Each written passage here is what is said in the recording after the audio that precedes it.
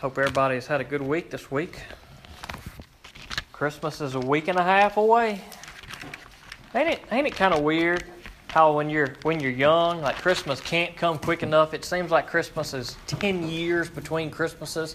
And then as you get older, it seems like Christmas is about every other month. It's crazy how that works. It's weird and wild stuff. But all right, Galatians chapter 6. We are just about to wrap this thing up. We're getting pretty close. Galatians chapter 6, verses 6 through 11, through 10, 6 through 10. Give everybody a second to turn there. Galatians chapter 6, verses 6 through 10. Last week we talked about carrying one another's burdens, but not only being there for one another and taking care of each other in our times of burden, but also in times when we need correcting. We need to be there to correct one another as brothers and sisters in Christ, but we need to do so out of love. We don't want to become judgmental. We want to be careful to guard ourselves. One, that we might not give in to some temptation to sin that somebody we're trying to help. We don't give in to that same temptation. But also, and more so, what I think Paul's talking about, and that is that we need to examine our own lives. That is, not to think too highly of ourselves and be judgmental for somebody else for a sin they may be committing, when we ourselves more than likely have some areas that we need to address. And so it's not that we don't need to help one another and carry each other's burdens and maybe address and correct when there's a need for that, but we also want to always be looking at ourselves and experiencing God's grace and mercy for ourselves so that we can give that to those other brothers and sisters in Christ that may need to experience that. So we've kind of been on this theme for the last few weeks where Paul has shifted talking about the works of the flesh and the works of the Spirit. And we've kind of been talking about that over the last 2 weeks, and we're going to continue with that tonight. So we'll pray, and then we'll read the text. Father God, I come to you. I thank you for the freedom to come into your house tonight, and it is good, dear Lord. As Jennings said a while ago, Jesus is he's cool, dear Lord Jesus. You're awesome. You're so good to us. And sometimes, God, I forget how awesome you are. And the hustle and bustle of life and the sinfulness that sometimes creeps into my life, dear Lord, into my bad attitude, into my worries and all these other things, God. I sometimes forget how awesome that Jesus is. But I pray in this season that you would help me to remember that you would just recall that to my mind, but more importantly to my heart, God. Now, I pray that for each one of us here. God, maybe there are some that are just on fire for you, dear Lord, and that's great. Maybe there are some that just kind of are like me, that sometimes forget just how great you are, Lord Jesus. It's not that we don't know it. We do know it, but sometimes we just need to be reminded of it. And so I pray that you would do that for us tonight and during this Christmas season. In Jesus' name I pray it. Amen. Verse 6.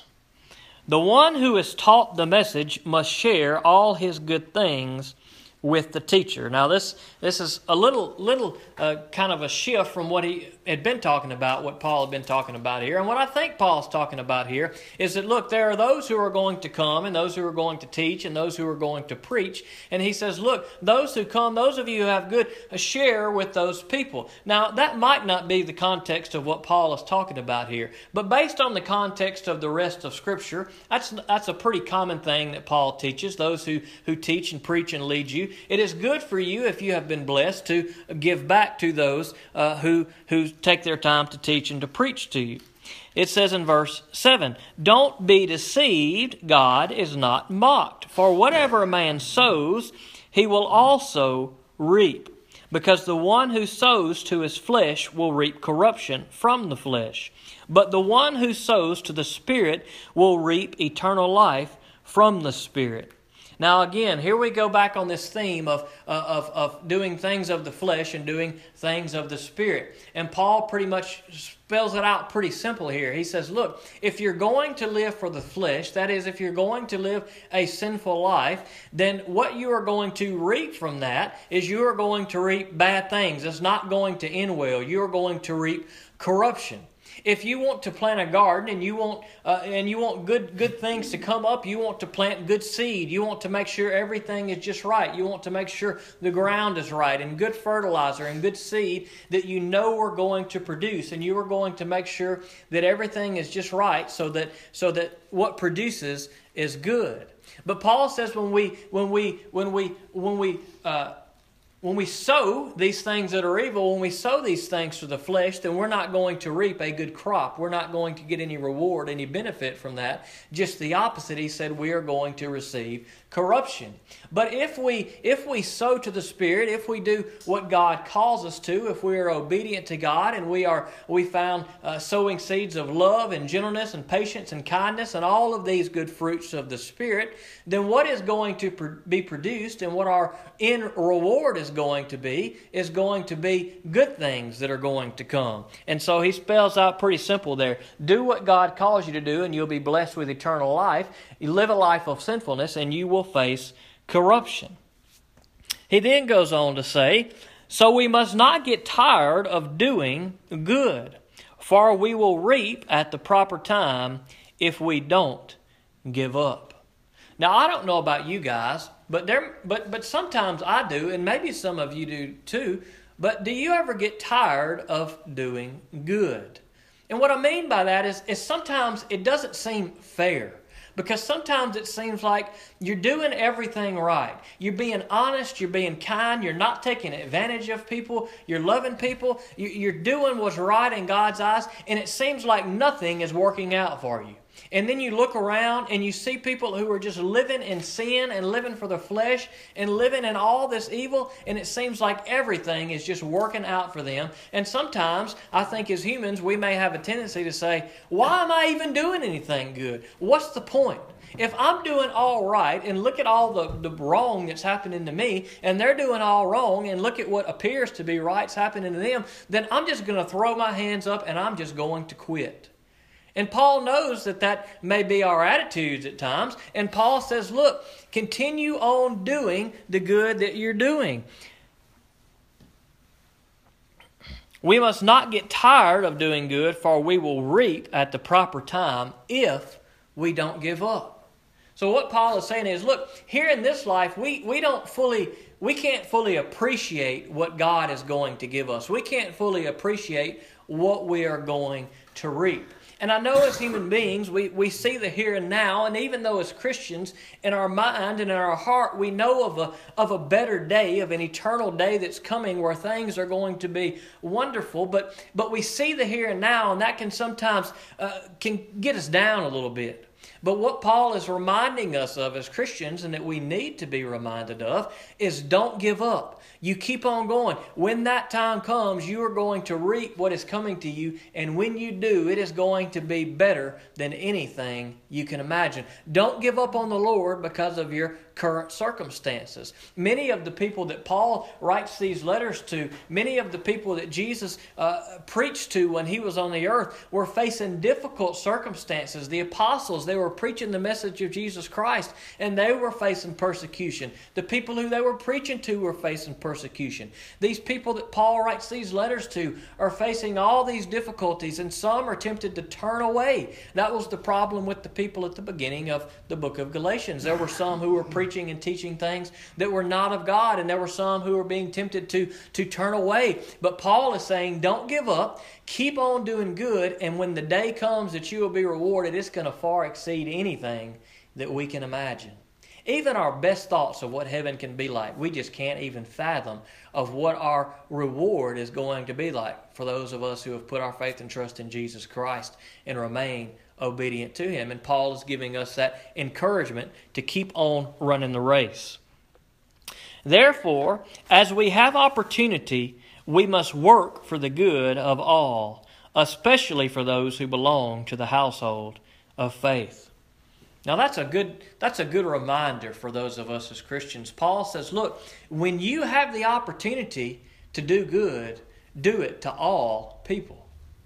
Has anybody in here ever had an opportunity to do good and not done it besides me? I've had opportunities in my life before that I could have done something good for somebody, and I didn't do it. It might have been because I just didn't want to, because I was selfish and it was going to inconvenience me and I didn't want to. It might have been that I was afraid to. Or what are somebody going to think if I do this, that, and the other? There are many reasons that may come up that may keep us from doing the good things we should do. But sometimes God puts opportunities in our path to do good for people. And what Paul says is when we have an opportunity to do good to all people, we should do it. To all people. Now that's the tough part right there. Because you know what? It's easy for me to do good for anybody sitting in here. You know why? Because we love each other. You guys ain't mean to me. I hope I'm not too mean to y'all. We love each other. It ain't no trouble for me to do good for y'all. But there are some people in the world that it would be trouble for me to do stuff with. It'd be trouble. Because some people, they just do you wrong and you just want to get back at them. You don't want to do nothing good for them. You want to punch them in the nose. But Paul says, look, when you have an opportunity to do good, do it for all people. Even when your enemy is in need and you can do something good for them, Paul and Jesus would say, do it. And not only should we do things for all people, but even more so, he says, especially for those who belong to the household of faith. Again, reaffirming that unitedness, I don't know if that's a word, that unitedness of Christians. You see, there was a problem that he was addressing earlier, that Christians shouldn't be backbiting and devouring one another so that they wouldn't consume one another. There shouldn't be tension among Christians. It should be just the opposite. We should not be striving with one another over disagreements or things that we may have that don't have anything to do with anything. But instead, he says, as Christians, we should be trying that much harder to make sure that our relationships with our brothers and sisters in Christ are as good as they can be. He says, look, love and do good for everybody, but especially do good for your brothers and sisters in Christ. This is a good time of year. We see a lot of good things that take place around Christmas. It seems like around Christmas times there are so many needs that are met. You go to the bank and you see a Christmas tree with names of children who may be homeless or may not have anything, and you can get a name and you can buy a gift, or we can make shoe boxes and we can send them off. And there are all these different things that it seems like at Christmas time that people give to. People just have a heart of giving. People have a heart of doing good. And it's great that we do that in this season of our year. But you know what? God calls us to do that in every season of every year. God calls us to do that good and to meet those needs and to love people every season that there is in the year. And while we set aside Christmas to celebrate Jesus' birth, Christmas is something that is every day because Jesus came, and it's something we should celebrate all the time. And what better time to do good works than Christmas, because there are so many opportunities. But let us not miss the opportunities from January to November and not just the ones in December. Let's pray. Father God, we come to you now, and I thank you for this word tonight, and I pray that you would help us to be doers of your word, dear Lord. It's pretty serious stuff when your word talks about here that you won't be mocked, dear Lord, that what we sow, we will reap. So, dear Lord, help us not to sow to the flesh. God, help us to sow to you, to sow good things, dear Lord, so that we can reap the things that you want us to, so that we can reap love and gentleness and self-control in this life. And then even better than that, all the reward, God, that you're going to give us in the life to come, so that we can just be ready for that, dear Lord. I pray that you help us to do good, dear Lord, even to those people that it's hard to do good to do good to them. And God, I pray that you help us as Christians to be good to one another, to hold together, to stand firm, dear Lord.